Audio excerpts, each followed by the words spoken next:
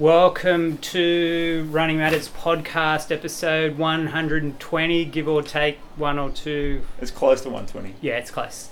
And we should thank our sponsors, Runnulla, who's hosting this live podcast, Goo, Fractal, Guyme Allied Health, Running Matters Coaching, Basecamp Altitude, and we're looking for a new beer sponsor. I'll tell you what beer I like. Yep. Mountain Culture beer. Yeah. Yeah, I think we should talk to them. It is nice beer, isn't it? Although these filters are pretty good. If they do want to come on board, your brand could sound like this. That's a good product launch. So we're here, what were you going to say? Oh no, just looking at the Runnulla hat, the Runnulla Fractal hat in front of me now on Ski Richmond. Yep. Yeah. Nice. Yeah, the combination, it's amazing. Yeah, good branding there. It is. And Steve Redfern, thanks for coming in today. Thank you. Thanks for inviting me on the on your live podcast. Yeah. This should be something a bit different. Yeah, for sure. Yeah, well, you've been busy. You've had a couple of huge races that very few Australians have participated in. So we're going to chat to you about them and your brave efforts. So should we start straight to you, Haddy? Yeah, mate. So now, Steve, I believe the first and second rules of the Barkley Marathon are we don't talk about the Barkley Marathon. So obviously everyone in the room has been sworn to secrecy, but do you feel a little bit conflicted sharing your experience? Oh no, not really. I mean, you can always go on the website and it'll give you all the details about the Barkleys. Yep. There is no website, so we'll just have to leave it at that. So. All right. So everyone in here, not to say anything about this after tonight. And it's been a dream of yours for 8 years from what I... It has been, yeah. So it's pretty much one of the first races I discovered after starting running. Yep. I think I came back from my first miler, which was the Alpine Challenge, and got so excited with that. So looked around and this just popped up. Now that was about the same year that the Netflix movie had come out. So fantastic, watched that, and I thought that's one race I've got to do. Mate, it immediately turns almost everyone else off. What about it appeal to you? Just the gnarly nature of doing it. Yep. The fact that there was nothing out there, it was off track, it was back to basics. I thought, I like that idea, and just hard and tough. Yep, certainly. Yeah. Now, without giving too much away, what does or did the application process look like? Because it's certainly not out there on a website, like you say. So basically, it's one thing everyone knows, and you can get it off the movie, is you've got to do yourself, write an essay. So once you can work out how to do an application and where to do your application, what's common is that you do your own essay. So I've had my essay sitting there for quite a few years. Mm-hmm. It did take me about 4 years to actually work out how to actually... Who to give it to. And how to apply. Yeah. So once I did figure that out, I sent my essay in, but it took 4 years for that to be actually accepted, and then get the acceptance back from LAS. And did you tinker with that essay over the 4 years to try to make it stand out and LAS to take notice? A little bit. I figured you couldn't keep it exactly the same. Yep. If he had read it the previous year, and he's pretty smart, so I think if you're just putting the same essay in, he would just look at it and just go, no. So I couldn't trust that he hadn't actually looked at it from previous years or whether he'd just thrown it away. So I did tweak it a little bit, but generally overall it was the same essay. I just kept adding to it over those 4 years. What was the detail that you reckon got you over the line in the end? Probably just all my stupid races that I've done over the years. Okay. The Garage Ultra surely had to help. Yeah, that was in there. So that was added in my second application. I got to add that one in there, so that was good. And then got to add in Sri Chinmoy also too for the fourth application. Okay, so you'd done that before you? Yeah. So I'd actually had, because I was over there for quite late, I actually had my essay all ready to go. Yep. And I even had that added in, so when I came home I could just tweak it accordingly to how my race went, and then it was ready to go. Okay. Well, we'll talk briefly about Sri Chinmoy, and you could have another night about that on its own, but I kind of want to get into the Barkley stuff pretty soon. But so potentially not the best preparation for Barkley Marathon, the Sri Chinmoy Self Transcendence 3,100 miles. How many kilometres is It's that? nearly 5,000 kilometres. Just under 5,000, so 4,989 Ks if you complete the full 3,100 miles over the 52 days. 52 days. But I always think, the Barkleys wouldn't be the perfect recovery race for a race like that one? It's true. Maybe not. It's true. And so my maths is poor. How many Ks per day is that roughly? So basically to reach the goal distance in the 52 days, you're expected to run minimum of 59 miles, or that's 96 Ks each day, with the course being open from 6 a.m. to midnight. Yeah. So you have that 18 hours to run it. The one main rule is you have to be on the course at 6 a.m. every morning. So for everyone, they don't take any excuses. You can't choose to come at 7 and run. So they want everyone there at 6. Okay. You get a minute's sort of silence as appreciation to yourself and the other runners, and then the actual organisation. Yep. And then off you go.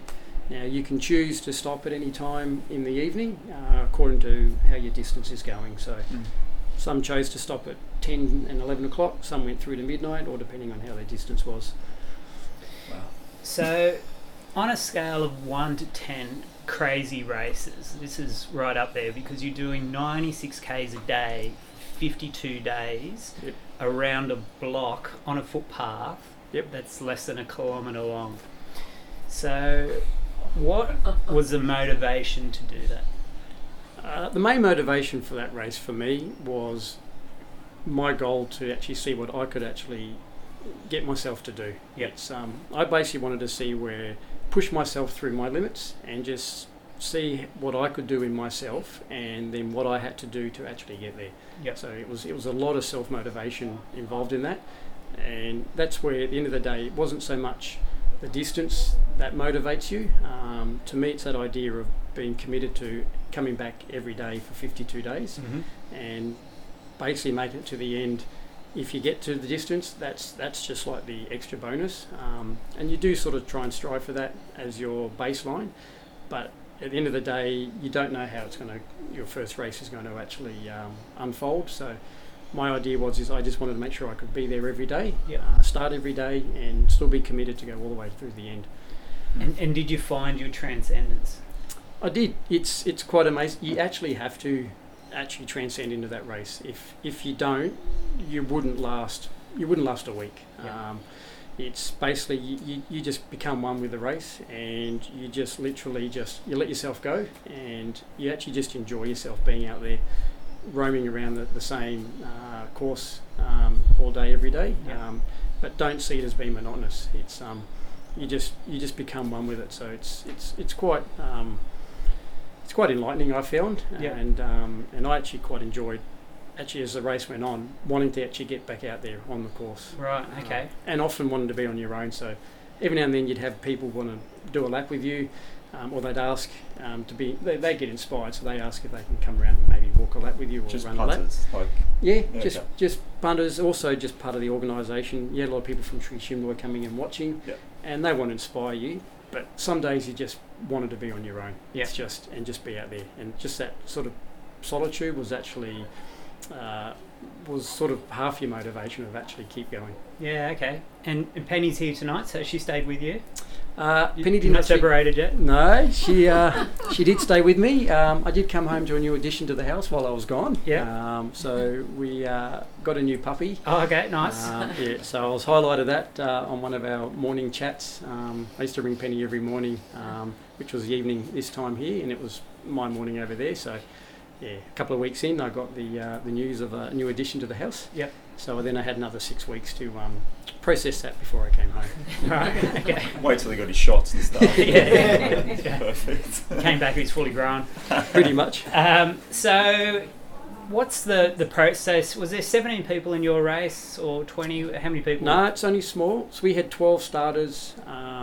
After day one of the starters actually, who wasn't feeling well, actually left the race but never actually came back. So ultimately we had 11 people sort of complete the race. It's a process that, even though it's on the website, you can apply, but it's not just a matter of think of it like a normal race where you just put an application in and they just go, yep, you've applied, you're in. you've got to sort of show the Sri Chinmoy team that, one, that you're the right person to do the race, and two, also show them that they feel that you're capable of actually achieving that race. Yep. So they still see it as having to at least have the experience to actually run that each day, Yep. and be committed to know that you've got to do that every day, but also be a part of the actual, what they call the family. So you're running with the same 11 runners, and you're being with the same organisers for every day for 52 days. Yeah. You've got to sort of join in with them and be one and be a part of them. So Yeah.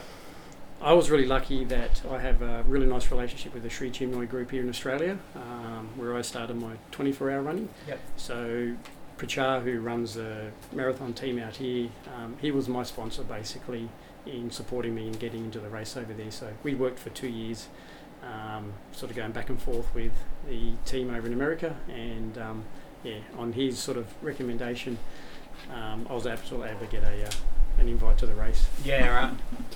Considering they didn't really know me very well, I'm not a big multi-day runner in the world scene, so for them I was an unknown. So having the team out here sort of support me, that was a long way towards me getting a spot, which was really good. Yeah, okay, that makes sense. Very good. Do they have more than 12 applications? Is there more people that want to do that? I believe they do. They never actually say how many. Yeah. I don't think it's huge. I think for our year there might have been about 20 applicants, and then they just pick who they decide would work really well. They do get a lot of returnees as well, and they also, majority of the race will be run by other people from the Sri Chinmoy team who do a lot of those running. So 3/4 of the actual contestants in the race are actually part of Sri Chinmoy themselves. There Did you they go. knock you back again this year? Yeah. Yeah. Yeah. Keep trying. There must be people in the audience that want to do it. No takers? No I takers? can't believe they haven't let you in. It's Yeah. amazing. Yeah, I know. I'll keep trying. They must have seen you at the Carrington that day. Copy and paste the application later. Yeah. So you did find your physical limit during that run though, and potentially, that plays into the Barkley stuff. What happened sort of through the race in terms of physical?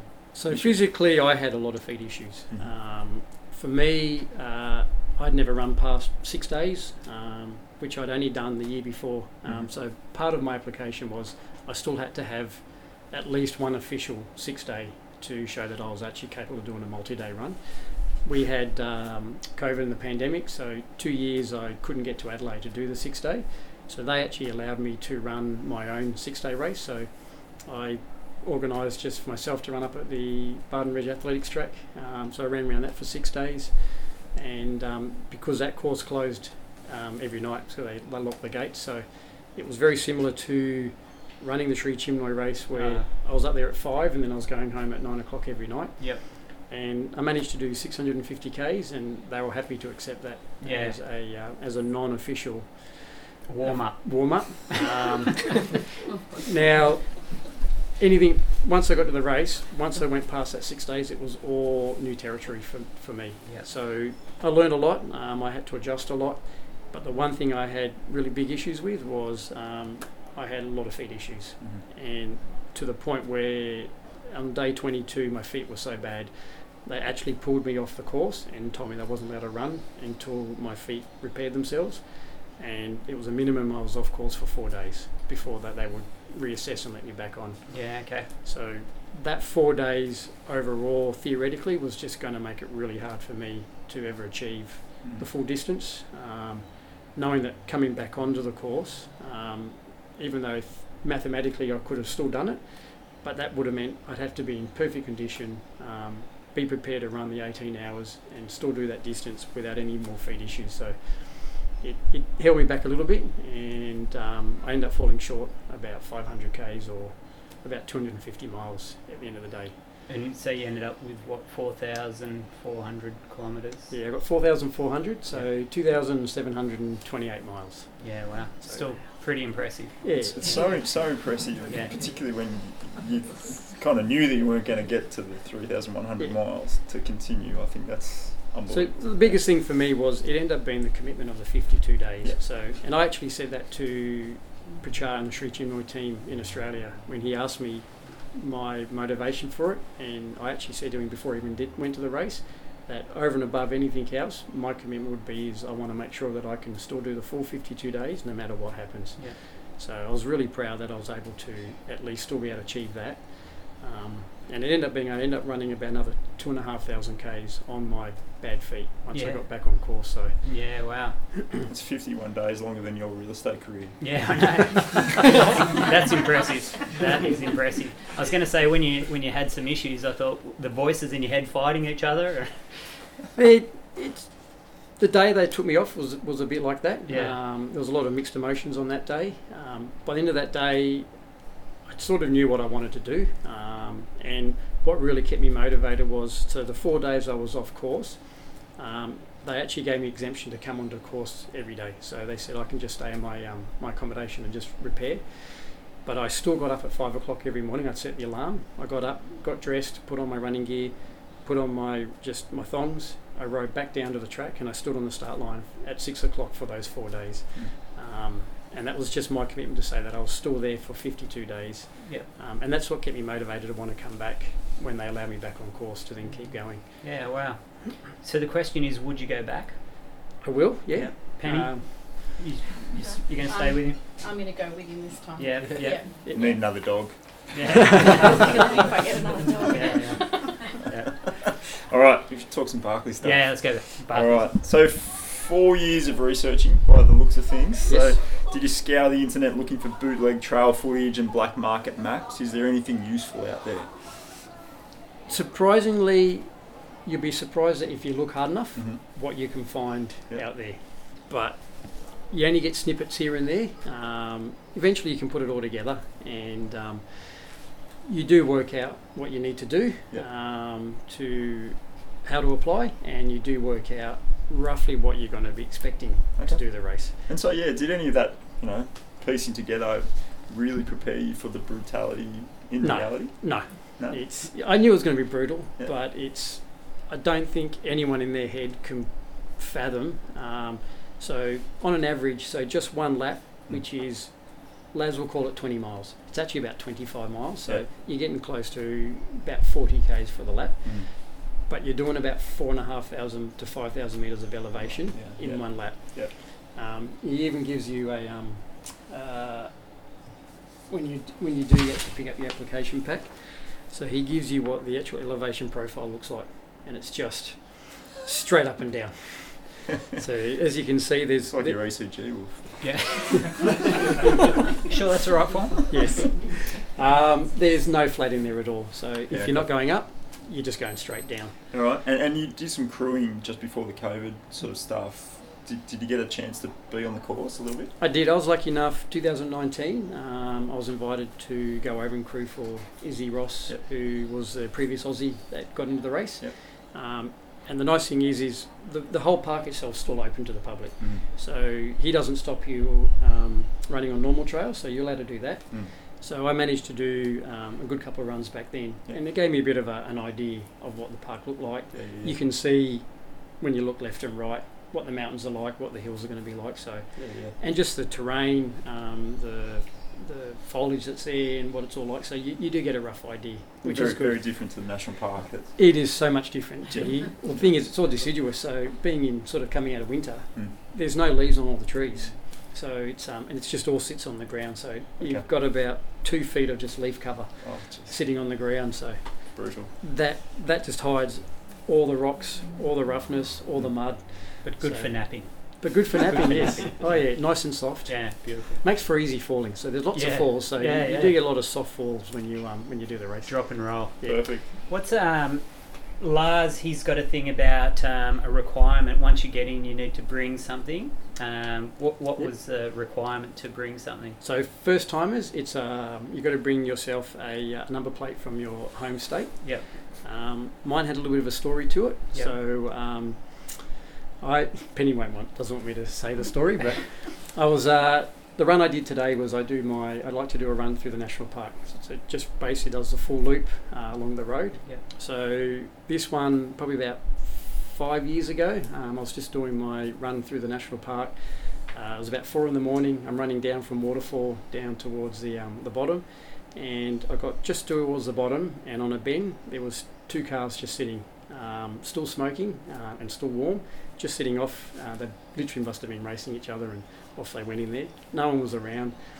And as I looked over with my head torch, I just happened to notice that one of the number plates had been ripped off the car. Oh, wow. So being a good citizen, I thought I'd do the right thing. I'd pick up the number plate and I want to take it back and give it to the authorities.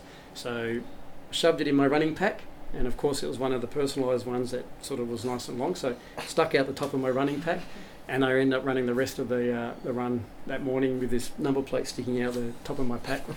Did you check if anyone's dying in the car? I did have a look. There was no one there. I'd Yeah. say that they had done a runner pretty quickly, Yeah. looking at where the cars were. So, Yeah. but that was where I got my number plate. There you go. For some reason the authorities didn't want it back, so I just You tried to do the right thing. I just held on to it, and and That was I passed it on. question from Scoot Richmond. Where did you flog your number plate? That's perfect. Yeah. So good.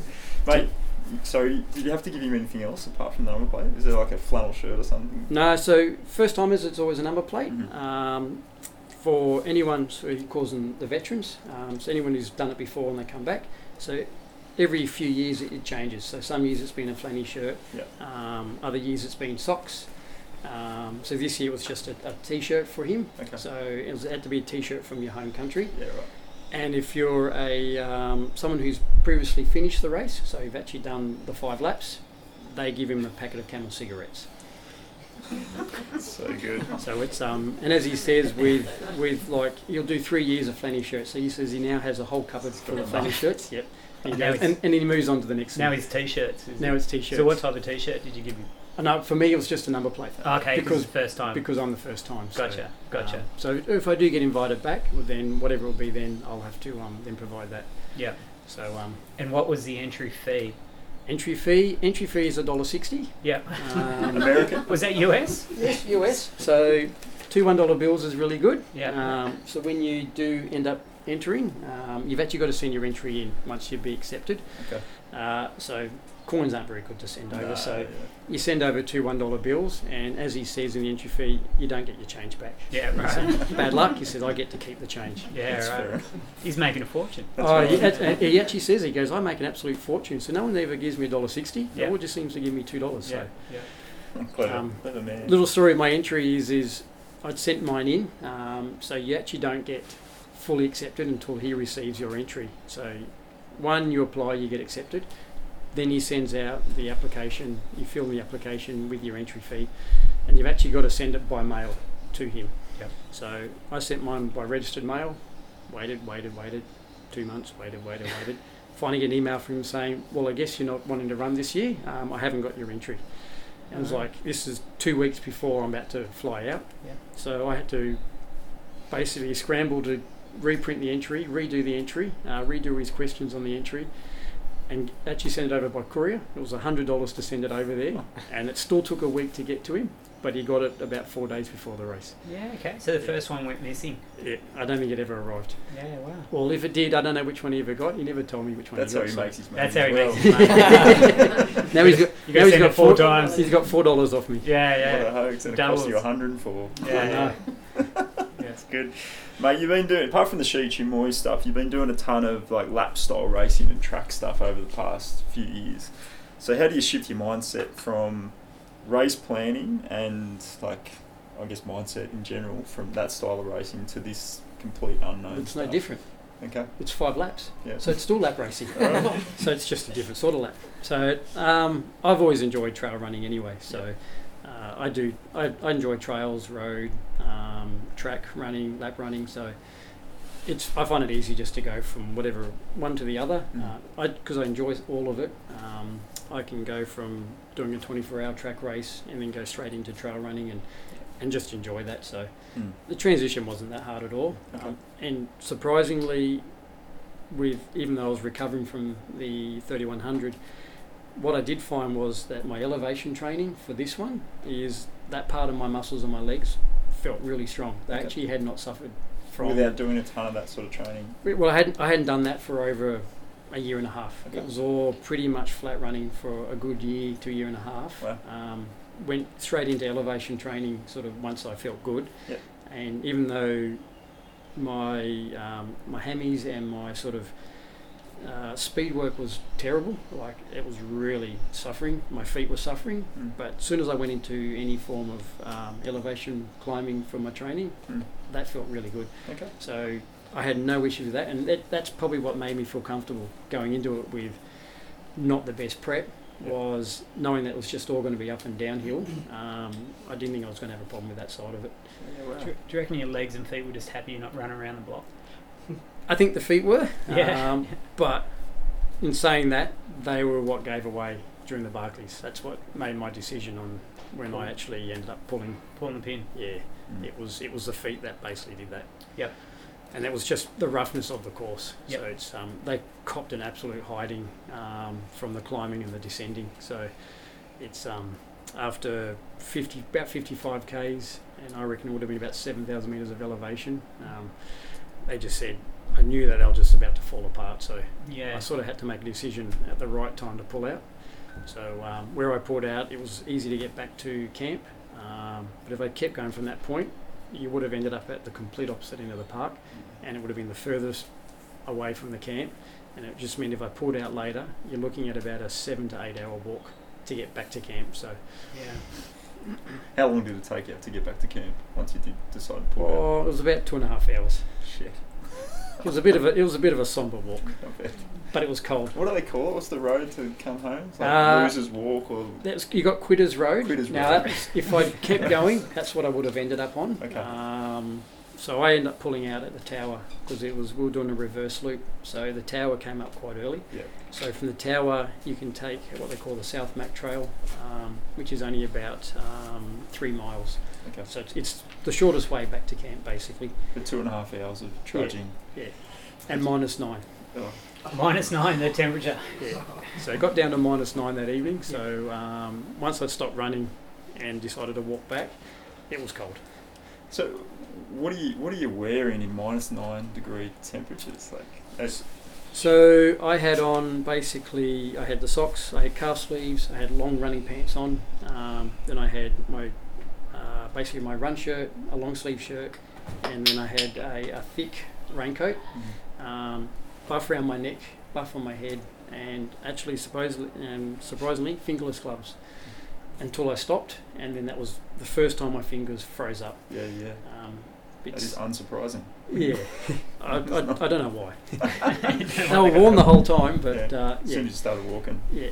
Should we go to some listener questions? Break it up a bit. Yeah. I have to go to another page for that, though. Sorry about that. No, I want to talk some prep stuff first. I want to know, had you prepped in terms of, I guess mentally, but also gear-wise, to be out there for 60 hours? Generally, I've done runs where I've been out there for pretty much close to that time. So having done Hong Kong 4 trails, that was 54 hours. Yeah. So I've sort of already had the idea of how to prep for that time, and I had most of the gear anyway. Mm-hmm. And food and fluid and all that sort of jazz, you're ready to do 60 hours? I had it all there, so it was hard because you just don't know. Yeah. One, you don't know what time you're going to start. So the hardest part of sort of prepping was, am I starting at night when he actually starts the race? Will it be starting in the middle of the day? Do you think you're going to do a whole loop in just a day, like in the daytime, and then go out at night? Yep. So until he blows the conch and says race starts in an hour, only then do you really get an idea, is it going to be a daytime loop or a day-night loop or a night loop? So this one we knew was going to be a day-night loop, so we wouldn't have made it back within the daylight hours with a 10 o'clock start. So you instantly you scramble a little bit with just adjusting, but I left a lot of that with my crew. So it was all there. It was sort of in lots, but basically it was just up to the crew. I just let Amelia just go. Once I'm out there, I took enough for 12 hours worth of food, and basically just gave her the idea that she would have a rough idea when I'd come back, and just have everything ready for that. And that will give her an idea for the next loop if I was to continue on. So yeah, so good.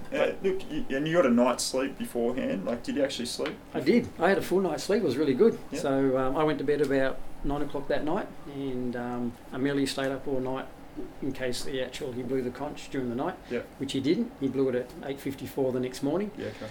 So I slept all night, got up at 7 o'clock, had some breakfast, did a bit more prepping, wandered up to the start line and just looked at the vibe and went back down, and then he finally blew the conch, and then I still had another hour after that. Luxury. It was. So for those uninitiated, he can blow the cone anytime in a 12-hour period. Yep. So it could be a 9 p.m. start, it could be a 2 a.m. start. So basically, the race starts at midnight the night before. Yep. So he can actually blow that conch at 11:01 in the evening, an hour before the race starts, meaning he could start the race dead on 1 minute past midnight. Right. But then he's got a 12-hour period, so he can blow at any time during the night and up to midday the next day. Right. And you have no idea. So one thing Laz does is he sets that time when he's actually going to blow it at the end of the previous year's race. And, Oh, really? And him and his Mike Dunn, so his sort of partner at RD, they'll set it together and they actually write it and lock it in stone, and it doesn't get changed. No matter what the weather's like, no matter who's running, there's no change. He has it locked in. There you go. Yeah. So it was a pretty good time to start, I think, for you. Oh, it was as they said, it was probably the best time he's ever chosen to start. Yeah. To basically hopefully get a good amount of finishes if he was going to get it for this year. Yeah. And that was all weather depending. So, and it happened to be that we had, rather than being cold, we had perfect weather. Until it was -9. Yeah. Yeah. Yeah. It was still clear. No rain this year. We had rain the day before the race started, Yeah. and then it literally rained the day after the race finished, Yeah. but didn't rain for the whole time during the race. Piece of piss then, really? Snow? We did have a bit of snow up the top. Yep. All the water and all the little waterfalls up the top were all frozen. Yep. So yeah, it was cold. Yeah. So if you were successful, basically 5 days of 11 hours at 11 hours per loop. No. So 3 days. So you got to remember. So think of a 12-hour loop. Yep. And then you're doing a 12-hour for the night, Yep. and 12-hour for the next day. Yep. So the guys that finally did finish, Yep. Carol Saber, who came in last at literally 59 hours and 54 minutes. Yep. So he was like the longest person ever to take to finish. Yeah. That was pretty much 3-4 days, almost 3-4 days for him. Yeah, wow. And that's still 30 hours longer than your real estate career. Yeah. Impressive. The commitment. Thinking about going back. That's awesome. Mate, I want to know what your emotional state is on that start line. Like, it's been built up for 4-8 years. Are you cautiously optimistic? Are you really excited, or are you shitting yourself?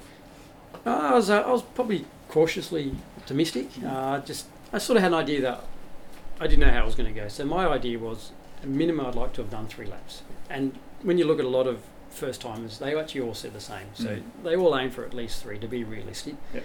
To go to 5, as you said, for most people who've ever finished 5 laps, it's usually their 3rd to 5th attempt at the race. But you still have, in saying that, Aurelien, who finished the Frenchman this year, first time. So he bucked the trend a little bit. But you go out there wanting to do really good, but not being overly cocky about it. So off I went, and I just kept it pretty calm, because you know that 500 metres after we started, we hit our first hill. Okay. And it's just, and you don't really realise, you can see all the hills around you until you actually hit that hill, and then you just go, oh shit, this is steep. Yeah. So you're too busy just climbing up that to even think too much. You get over the top of that one, you head down to book 1. It was when I got to book 1 and you're ripping out that page from book 1, that's when I was pinching myself. You're in it now. I'm actually in the race yet. That's what made it real. That's awesome. So good. So being a Barkley virgin, do you try to scout around the camp to find a veteran to tag onto? Like, do you have those conversations before you start? People try. There's a lot of talk about people trying to stick with the veterans. I think what I found is you've got to be really careful. So you pick a veteran, you think, oh, he's going to be good. But if you pick one of the front runners, they took off. So you could either just try and keep with them and you're just going to blow up. And then that's the point that they won't wait for you. So if you end up falling behind, you're on your own. Other veterans are actually quite slow.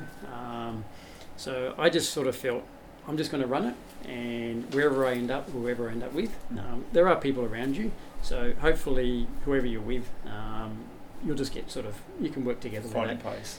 And, As it was, I end up basically having a very similar pace to another virgin, a female Andrea from Wisconsin. So she does adventure racing, and it just happened to be that our pacing was perfectly similar. And it was probably after book 3, we're going up our up the third climb, and there was about a group of 5 or 6 of us. There was Katie Wright, who was a veteran from previous year. There was myself, Andrea, another virgin, and a couple of others. But they ended up being so slow going up the hill. I just said I can't go at this pace. So I took off and just kept climbing. And as it was, Andrea took off as well. And from that point onwards, we ended up running exactly the same pace for the rest of the loop. Good. And together, even though we're 2 virgins, we ended up finding every single book perfectly. So we never had any navigational errors. So we didn't have to lose any time actually finding each page in the book. How well hidden are these things? Like, they're hidden. Yeah. So it's easy enough for people to, if you're 10, 15 metres from where the book is and where you think the book will be, you could be sitting there looking for 2 hours. And some people have been known to actually roam in circles for 2 hours because they're only 20 metres from the book. Yeah, right. And you had none of that. You sort of saw the little plastic bag. It's still hidden, Okay. but we basically came out at the right spot. And then when you know how he says where he hides the book, you go, oh, that's the tree or that's the rock shelf, and you sort of take 30 seconds to look and it's there. And is that how vague the description is? Like, look for this rock that's shaped like... Some of them are good. He'll go, if you head down the hill, head up the stream, you'll come across a tree that's basically facing east as it's fallen over, with all its leaves off it. Now, just ignore that tree and go 10 feet over to your right, and then you'll see 2 other trees there, but just off from that tree, there's be a rock, and it's hidden under the rock. Really? So he'll sort of lead you one way, and then you'll end up in another direction. What a bastard. Yeah, it sounds terrible. What about the mapping in general? So obviously there's no trail markings, there's no course map, nothing like this.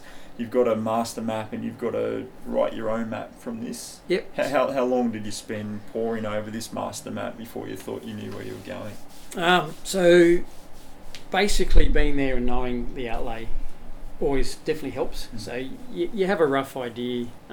So once you can start reading the course notes, you know where he's talking about. So having a bit of an idea of the lay of the land helps. So when you do draw up the course map, you basically already know that one's heading up that ridge line, that one's heading up that hill. The only difference is when you're actually there, you've got to be careful on what ridge on that mountain that you want to be on, especially if you're coming off the top. If you can have 2 ridges that are parallel that start together, if you happen to just take one, say to the left and not the right, you could end up half a K from where you need to be down the bottom. And you had 1 or 2 of those sort of navigational issues? 1. So going into book 2, we just all have been a bit excited. We came around from book 1, followed this flat bench, what they call bench, which is like a flat section around the mountaintop, and then where we dropped off 1 ridge too early. Ended up putting us about 10 minutes downstream from book 2, which happened to be book 2 was probably the easiest book to find, but we ended up being at least 10 minutes downstream, but we sort of figured that out pretty quickly. Scrambled upstream and book 2 was there. That was the only one we had an issue with. Okay. And what leading into this, what were your navigational skills like? Like, obviously we don't test them out when we're running around a track or around a block in Queens or anything like that. But you've got to be pretty navigational on the track. You be careful you don't drift off into the next lane. You end up in lane 6. Oh, mate, anything can happen like that, and then you're totally stuffed. Yeah. I was quite lucky. I've grown up bushwalking. I grew up in the Blue Mountains, and before I was running, I spent 25 years bushwalking. So I was always happy with reading a map and the lie of the land. I got so used to doing that up in the Blue Mountains that in itself was enough and made me comfortable that I could look at the map and say for the Barkley one, having an idea of what the actual state park was like, you could know which mountain you're supposed to be on and which ridge line. Okay. So it was more just when you get down to the finer point, getting closer to the book, just making sure that you're in the exact right spot. And what about at night then? Because you're spending chunks of time trying to do exactly that in the dark. A lot difficult. Yep. So when we were coming back, you do have to then be more aware of your navigation. So coming back for us, it was a reverse loop. Book 1 which was the last book on the first loop. That's quite easy, so that's not far off heading up the trail for the first hour and a half, and then you head off trail from that point. Now from there, you could have picked one of 5 ridges coming off from that point. Now that would all determine on you being a kilometre from the book or you actually coming out directly at the book. So we'd actually come off that and realise that we were one whole ridge line off to the left. Had an idea that we're supposed to be on the one to the right, but the cavern between us was just too big. So we just had to go down to the creek and then just follow that down to the book. But nice thing is at least remembering where all the books were, that when you got to that point, you recognised where you were. So you just had to be comfortable knowing that you're close. That you've come out either upstream or downstream. So that was the one thing in the dark, and it's just pitch black out there. So weren't you scared being out in the dark on your own? Oh, with the bears and no, just me. There's an old prison close to. Yeah, there is. Yeah, Brushy Mountain Penitentiary. So you do happen to active prison. No, it's inactive now. So the active prison's actually now on the drive-in road to the Frozen Head Park. So there's actually a whole brand new prison. So you actually pass that as you drive in. But the old prison's actually on the opposite side of the mountain. And you still weren't scared? No, still weren't scared. And you still even get to go underneath it. Oh, right. Okay. Go through a tunnel underneath it? It's a good 100-metre long tunnel. So the river actually runs underneath the prison. So it's the one thing everyone knows it. It's in the movie. So you got to go down on one end, and you got to go underneath the prison, through the river, and then you come out at the other end. Yeah. Okay. So wet feet. First one got away with the wet feet. There's a what they call a vent chute just before the end. So if you're game enough to climb up that, you don't have to get your feet wet.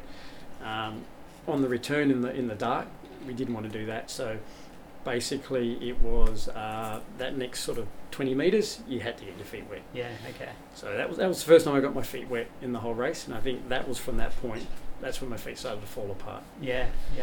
Especially in those temperatures. Oh yeah. So we've got to ask Penny here. Penny, if he goes back, is that appealing to be in the van at minus? I think I'll go back with him. Yeah, you would. I think I'll have a go this time. Yeah. Being in the van. Yeah. Camping. Yeah, I think I could do it. Put it this way, -9. if Penny goes back, I won't be allowed to quit on halfway around the loop. Nah, do it properly. Yeah. She'll kick me straight back out again. Yep. And has that thought process entered your mind? Are you thinking about reapplying, or I'll definitely want to reapply. I think I've got more there. Yeah. I know that it was my feet was the only thing that really made my decision to stop. So I know as time goes on, I'll feel a lot better. So I definitely think there was more there, because I knew nailing the actual lap in the first lap, I was really happy with 11 hours. Navigation was good. I was comfortable with what we're doing, and enjoyed it. So I think there's possibility to do better. So. How are the feet now? They're getting better. I think coming back from Barkley's, that basically put me back almost 6 weeks from my recovery from the 3100. Yep. And they're only probably now in the last week since I've been back. I'm starting to actually feel strong again in the feet. Yeah. So, and I think they're going to get better every day. So this has probably been my first enjoyable week of training since I've been back. Yeah. Oh, that's good. That is good. Yeah. Let's do some listener questions. Yeah. This has come from Michelle Stickman Hangi. As a card-carrying member of the Anti-Poles Club, how crucial were the sticks for Barkley Marathons? The old hashtag, I'm not anti-pole, even though everyone thinks I am. I've heard you talk in disparaging tones of poles in the past. I think that stems from a comment I made at C2K a few years ago, when they asked us that we had to have poles as our mandatory equipment 3 days before the race started. So I put up a comment saying that was a bit unfair, and not all of us have poles. And I think then the next 50 comments after that was just me being anti-polar. So that's sort of where it stemmed from. But the poles. You're a convert now, though. Yeah, you've come over to the dark side. For one race. Yeah. But I must say, I took the poles over. So never having poles. So my running pack, first thing I did when I brought my Salomon pack was I just cut all the little loops off it. So For weight purposes. I just hate things dangling on my pack, and I figured I'm never going to carry poles, so there's no point in keeping the pole loops on there.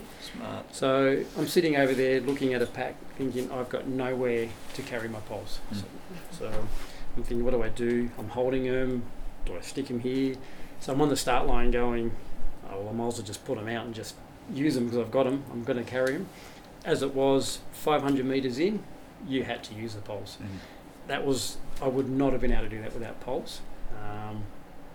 Only issue is it doesn't help when you break a pole halfway around loop one. So that was a bit of an issue. So yeah, perhaps you should have borrowed them from a less weighty individual, Michelle. He's already put a lot of strain through those things. I know. I reckon he's weakened one of those carbon poles. So it didn't take much to snap one, and it was on a really pathetic actual fall. I'd already had a couple of major falls, poles going everywhere. All good, get up, off you go. This one was just a pathetic fall. I just slipped, fell over, picked up, and the pole just went snap.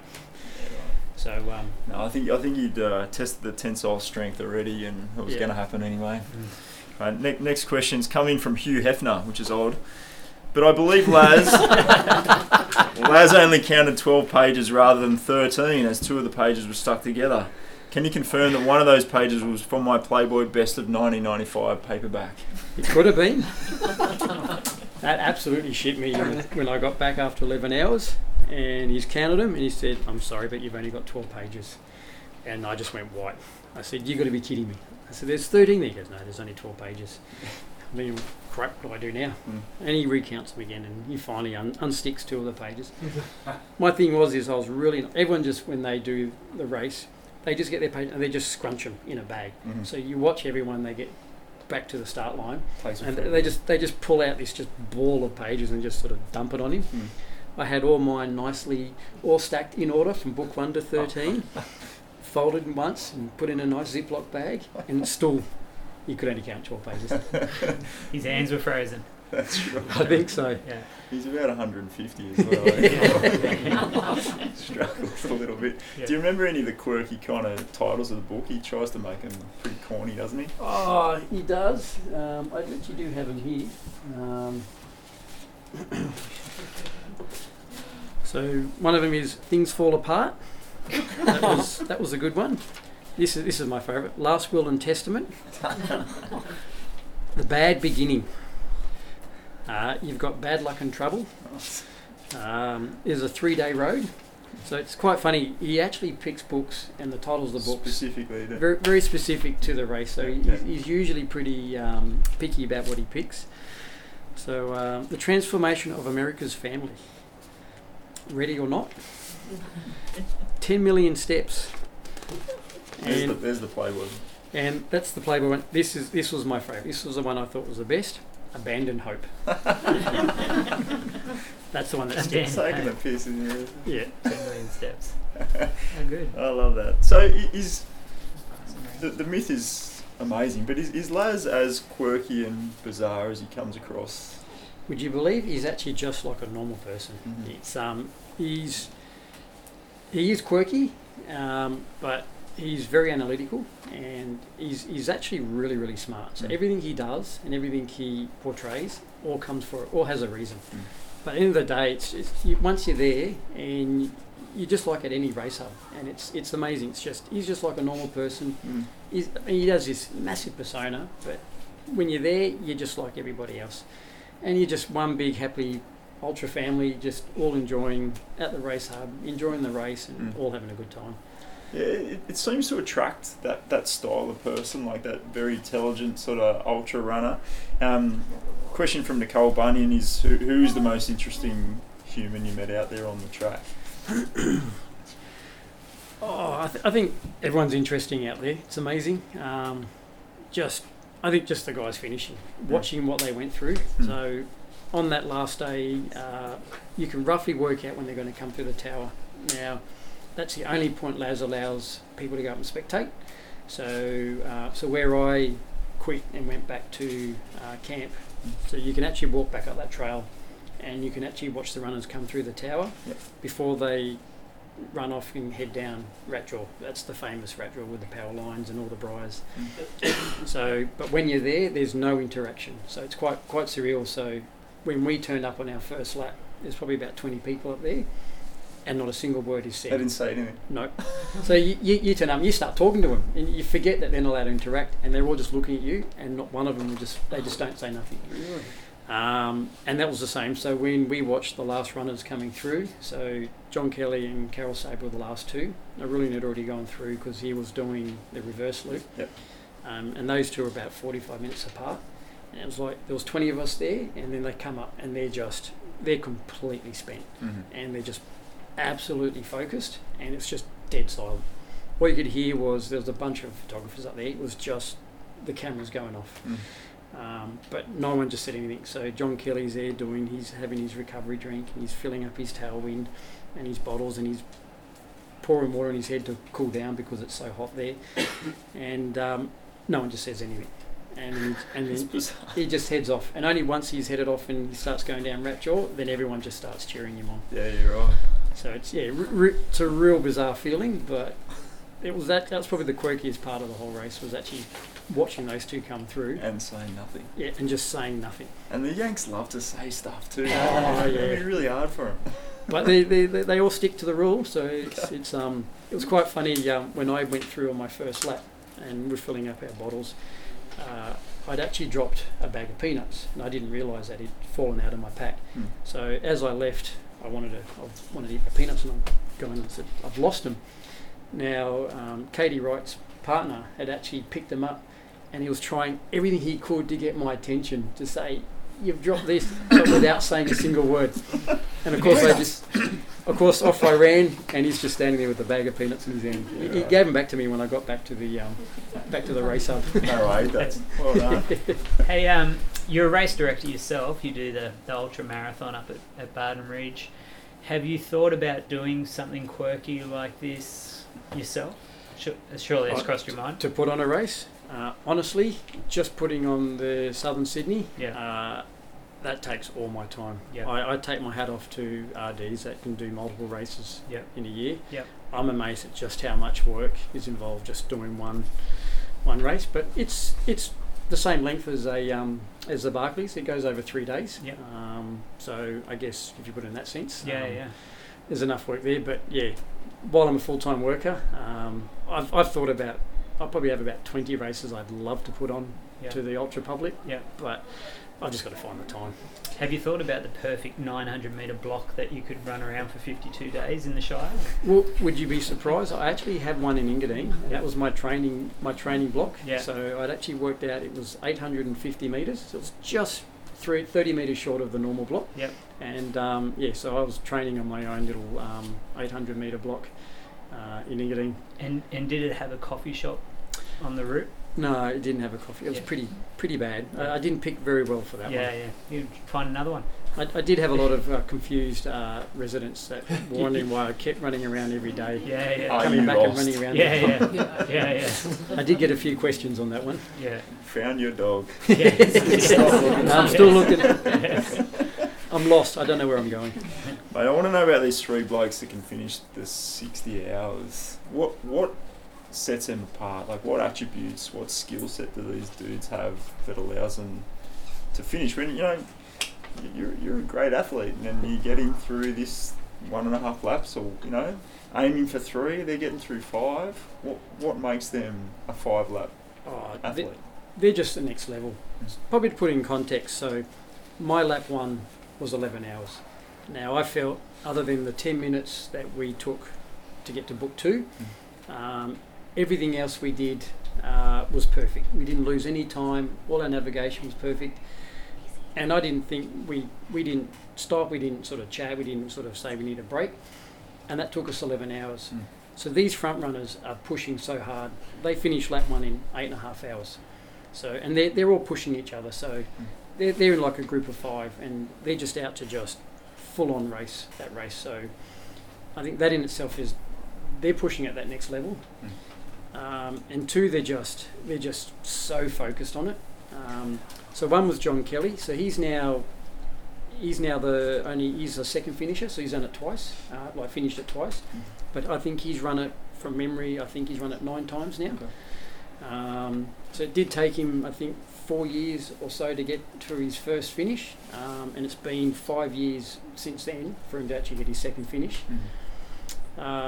With Carroll Saber, now he's just an amazing runner. So his background is he likes to do massive FKTs. So he's run the Pacific Crest Trail and held the FKT on that one.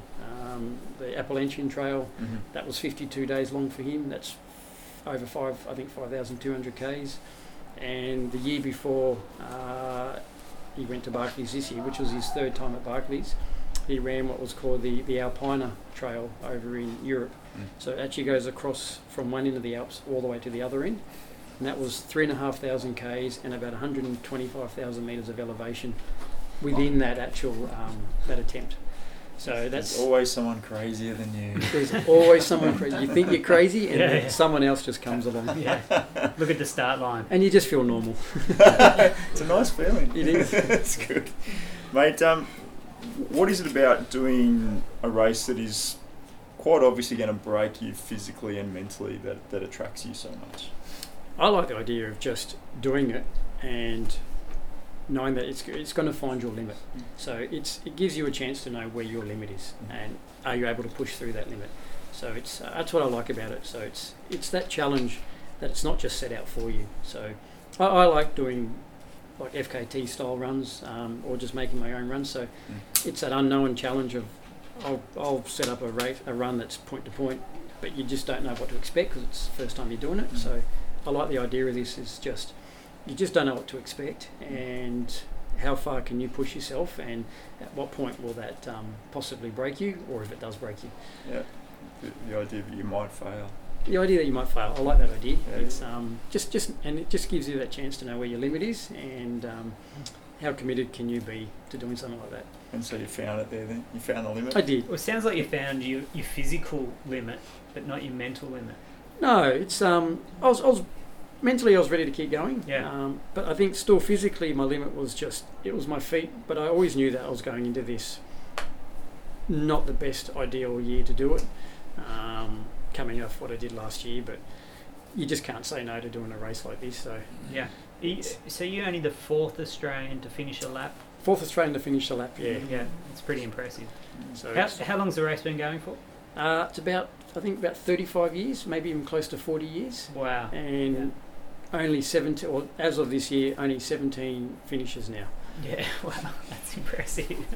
So it's and it's been 5 years between finishes. So 2017, which happened to be John Kelly, was the last finisher. Yeah. And it's been 5 years, and you just happened to get 3 finishes this year. Yeah. And John Kelly was one of them as well. So he's basically was the last one, and also this year, but 5 years apart. Yeah, wow.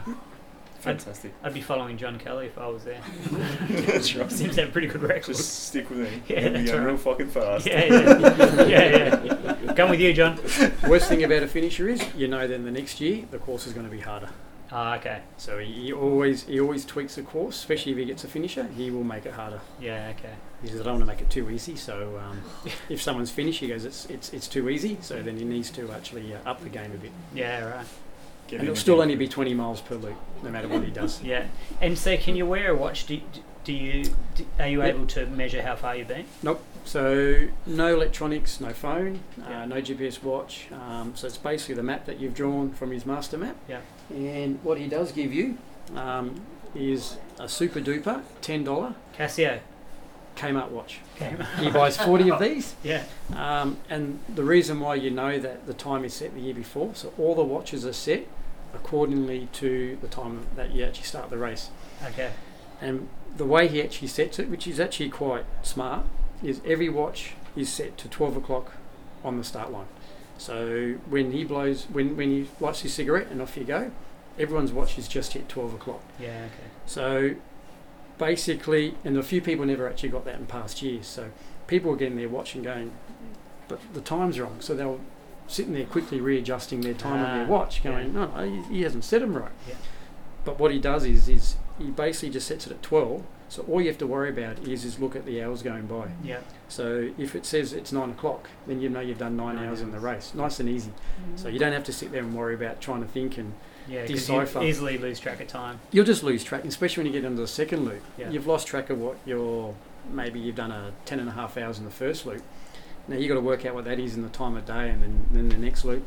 So you just keep going off the hours. So but yeah, so you don't change your watch, and everyone gets a beautiful. Just realised he's losing his profit. He is. Spending $9 on a watch. He is. That's right. And we get $4. That's why he charges everyone twice. That's exactly right. Yeah. So this year, someone even got a $10 smartwatch. So they ran out of Casio watches. So he had to then go and get the next watch, and it was the cheapest smartwatch he could find. Yep. They said, and then in all of his write-ups, he said it took him the longest to actually set that watch. He says he couldn't remember how he did it, and he said, good luck to the person who gets that one, because it didn't even set yet to work out how to put it back on the time. Yeah, right, to reset it after each lap. No, just to, he said basically once he set the time, it just disappears, because you had to then try and get it was a cheap touchscreen smartwatch. Yeah. So he said, and that was just a lucky dip. So he put all the watches back in the box. You didn't know which one had the smartwatch, so when you only get your watch after he blows the conch, so you can only get it within that last hour. Yeah. So it was just a lucky dip that whoever got handed that watch. Yeah, wow. Straight to the pool room. Yeah. Straight to the pool room, yes. Fantastic. Mate, so what's next on the agenda for you now, mate? What floats the boat? Next on the agenda is putting my race on. Mm-hmm. That's kept me busy for the last couple of months. But all going well. I'm actually going to probably enter and do my first official 6-day. So because my last one was never official, I'll go back a little bit from the 3100, and I'm actually going to see if I can get to an official 6-day. So all going well, September, October. I'll do one then, and And whereabouts? Probably Adelaide. So I had booked in Adelaide for the 2 years, which were both cancelled during COVID, so we couldn't get to. So all going well. And this is a track race? No, so Adelaide's really nice. So it's actually in a park. So it's a 1.4k loop that runs around an old reservoir. Okay. So it's beautiful parkland. There's a reservoir right in the middle, and the course sort of runs around that. And a little bit longer than a normal, shorter. Most 6 days are usually on about a 800 to a 1k loop. This one just happens to be 1.4. So. And no need for sticks for this one? Well, you don't know. I've been told there are a couple of trip hazards there, so... Interested in a 6-day? Oh, no. Just curious. Yuck. It's only the light version. Oh, it's not even 1 week. It's only a warm-up. That's right. It's a warm-up. That's right. Well, mate, congratulations on impressive 12 months. Thank you. It's an impressive couple of DNFs, that's for sure. Well, the 3100 was never considered a DNF. Is that right? So the way Sri Chinmoy put that race is, even though they set a distance, because they have to set a distance to make it an official race, but to them, one of the biggest parts is it's the commitment for 52 days. So even if you don't reach the 31, they consider that you've been successful if you can get to the end. It's only the ones, and they very rarely have they ever had anyone who has got to a point where they would not reach that distance walk away from the race. Okay. So they're committed. Yeah. So for our year, we had out of the 11, there was 5 of us that didn't actually reach the full distance, and the person that got the most was a Taiwanese lady, Nina, and she actually got 3,000 miles. So she was only 100 miles short of the distance. Right. And it basically was, she had a slight injury come up about 4 days before the end of the race, and she had to walk that one day, and that one day of walking was just enough for her to lose the chance of getting to the end. Brutal. So, but still stayed on to the end. So even though she knew she wasn't going to get that last 100 miles, and that was like so close for her. So she's a finisher. Yeah. Did anyone do like 3,101 just to piss the other guys off? No, well, it's everyone who finishes, they do their 3,100 miles, then they're actually allowed to then continue on for another 14 laps, and that actually brings them all to 5,000 Ks. Oh, right. Yeah, so they'll actually officially record that for Just you. to tick that OCD Just off. to tick that. That's right. You've got to be able to have it nice and even. So You've got to round up. Yeah. 14 more laps. Yeah. It's a car park run. Yeah. Some of them will come back the next day and do it. Some will actually do it straight after their celebration. Yeah. And they head back out. And do some just go, no? No, all of them that finish actually do the 14 laps. Yeah, okay. Even better. So the winner, Andre Mercado, he finished in 42 days. So he still had 10 days before the end of the race. So we're still running for another 10 days after that. Yeah. He will still come back out every single morning and run for about 2 to 3 hours on the course. Okay. Yeah. And that's his basically recovery and his sort of cool down. And is it a tripping hazard, running in a straitjacket? Because you can't get your hands out. Not for yourself, but the winner. You don't need the straitjacket. No. The course itself's a tripping hazard. Yeah, exactly. It's not a beautiful pathway. Yeah. It's because it's being in New York and the difference in temp ranges, because it all freezes during the winter, it just unevens all the pathways. Yeah. So one of the locals there does a really nice thing. Every year he'll go along and he'll actually cement up where all the actual all the uneven parts of the actual course. Yeah. Right. He'll go and cement a little ramp on every single one of them for us, usually about 2 or 3 days before the race starts. Yeah. Wow. And you still get to trip. Yeah. Which I had a few trips. Yeah. When you're only lifting your feet a couple of mil off the ground, Yeah. it's not hard to trip. Yeah. Impressive. No, thanks. No. Well, that's great. Good luck with next time. Thank you. And Thanks for sharing the story. It's been awesome. Thanks for having me. Yeah, super impressive. Thanks. I look forward to finding out what the next crazy race is that you do. I'm sure I'll come up with something. Yeah, absolutely. There's plenty out there, I'm sure. I've got to keep you guys interested with something crazy. Yep. Thanks, Steve. Thanks, Thank you. Steve. Thanks, guys. Cheers.